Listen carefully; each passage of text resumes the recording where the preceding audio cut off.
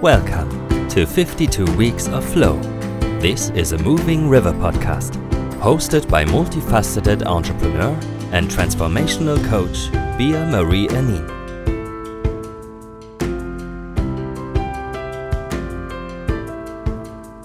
In this podcast, we want to help you discover the concept of flow and show you ways to get into flow and how you can keep your life flowy. Hello, and welcome to 52 Weeks of Flow, where we talk about all aspects of flow in our lives, how to create it, how to maintain it, and how to access it whenever we want. If you'd like to support the show and learn more about what we do at Moving River, you can check out our website, www.movingriver.com, or check out www.superwoman.coach for our Superwoman training and circle. You can also find us on Instagram at moving_river, or you can find us here, right now. How convenient, right? Today, I want to talk about the 3 pillars of flow.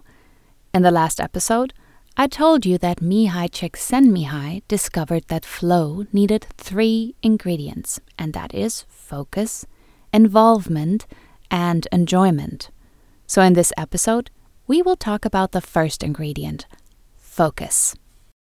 In our day-to-day life, we are exposed to millions of external distractions, millions of external factors that court for our attention.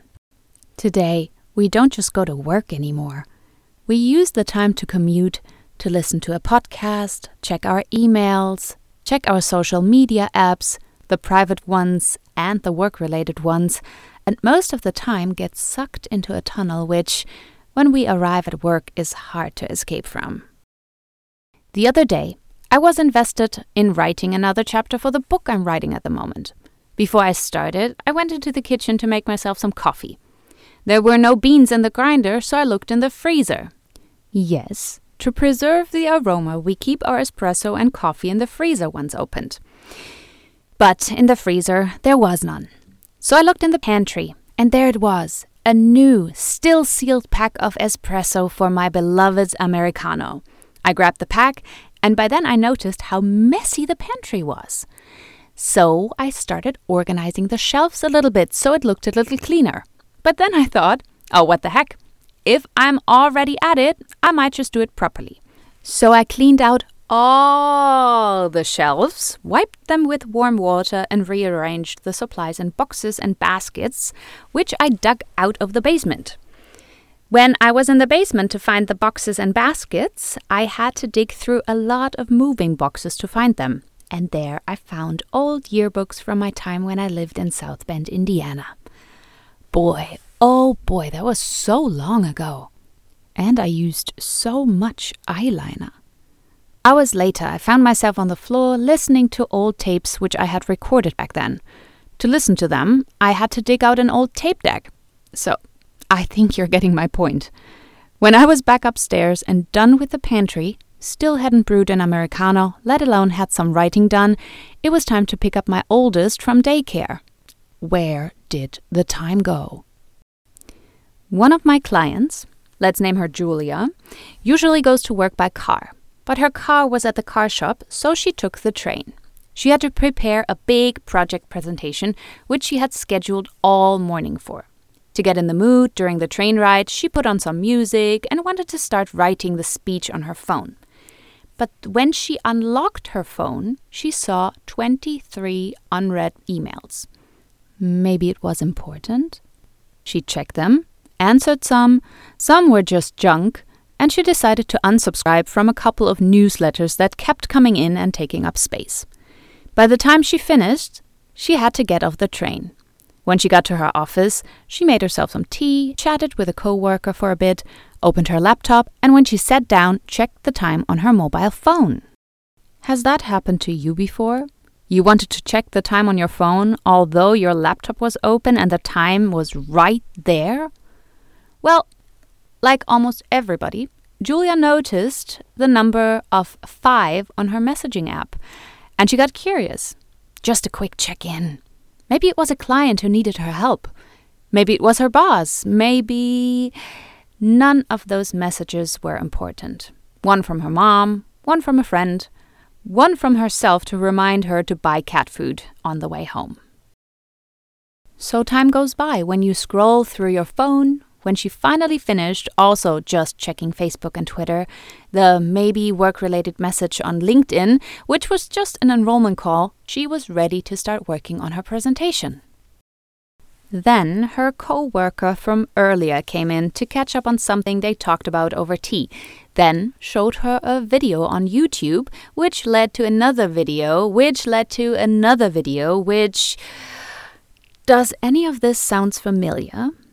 She was hacked by all the bings and dings that are so hard to ignore. Her tech devices gained unauthorized access to Julia's brain.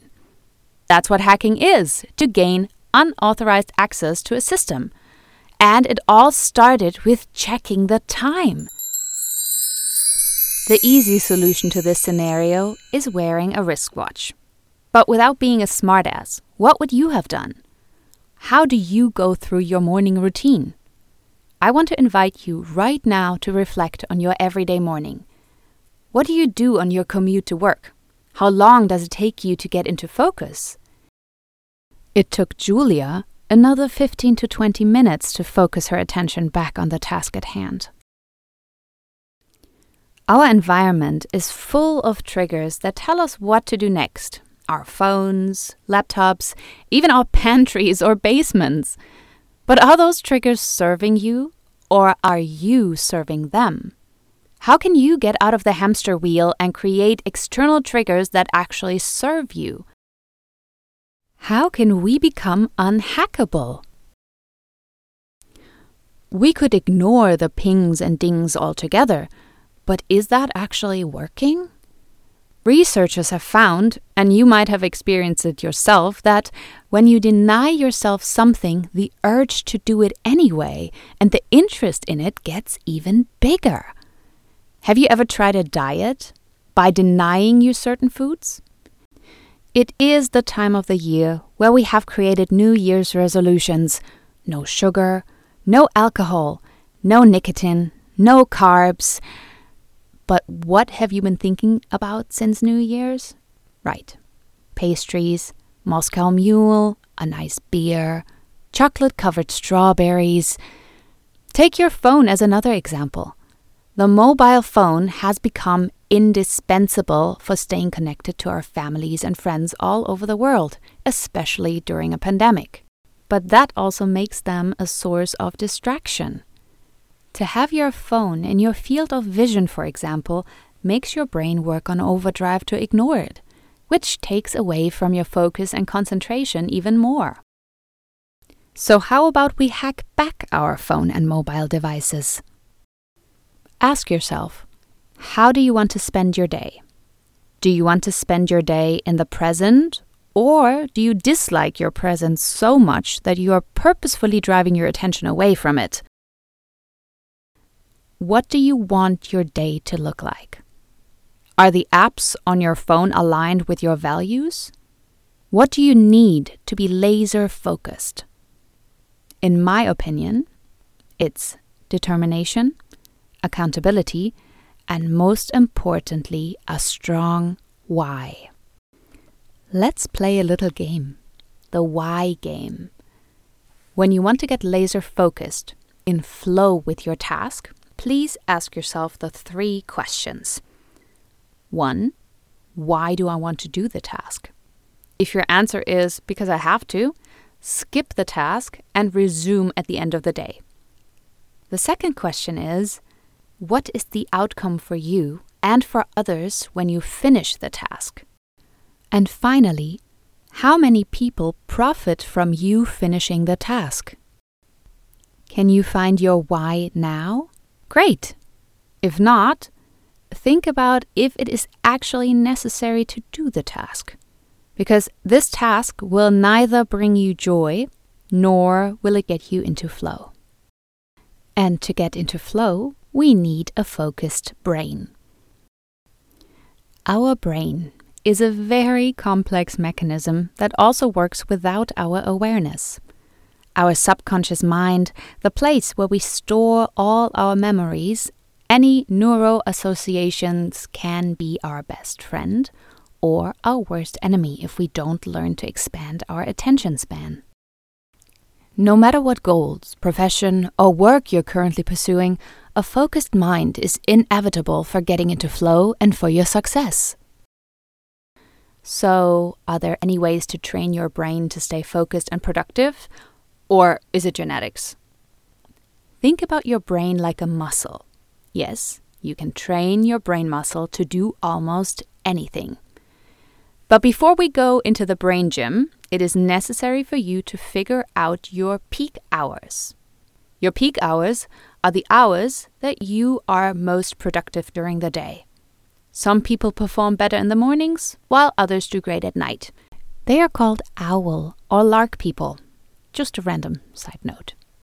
So, to measure your productivity, pay attention to your energy, motivation, your thought patterns, distractions, and moods while experimenting different work hours. If you're bound to a 9-to-5 job, observe your energy, motivation, your thought patterns, distractions, and moods during your work hours and figure out which your most productive work hours were. Take at least a week to establish your peak hours. For all the ones with flexible work hours, the first week, try to get your most important tasks done between 8 and 10 a.m. The second week, focus your attention on 10 to 12, and so on. Avoid multitasking, because multitasking is the death of flow. It has been proven to reduce our cognitive abilities. Even though multitasking can be beneficial in various situations, if you are seeking flow, give your full attention to the task at hand. Our brain can only process 110 bits at the same time. To listen to and to understand what one person says, we need at least 60 bits.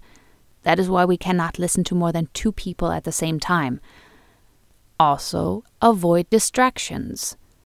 Ignore all the pings and dings and get totally involved in what you are doing. And that will be our theme for next week, the second pillar of flow, involvement. And that's it. That's it for today. That's our show. Thank you for tuning in and staying with me. Thank you for all your support. Thank you. I really, really appreciate you. If you have any questions or suggestions, please feel free to reach out either through Instagram via moving_river or via email bea@superwoman.coach. If you liked what you heard, then come back next week, subscribe, and write us a cool review. If no one has told you today, I'm grateful for you. And remember, stay flowy, my friend.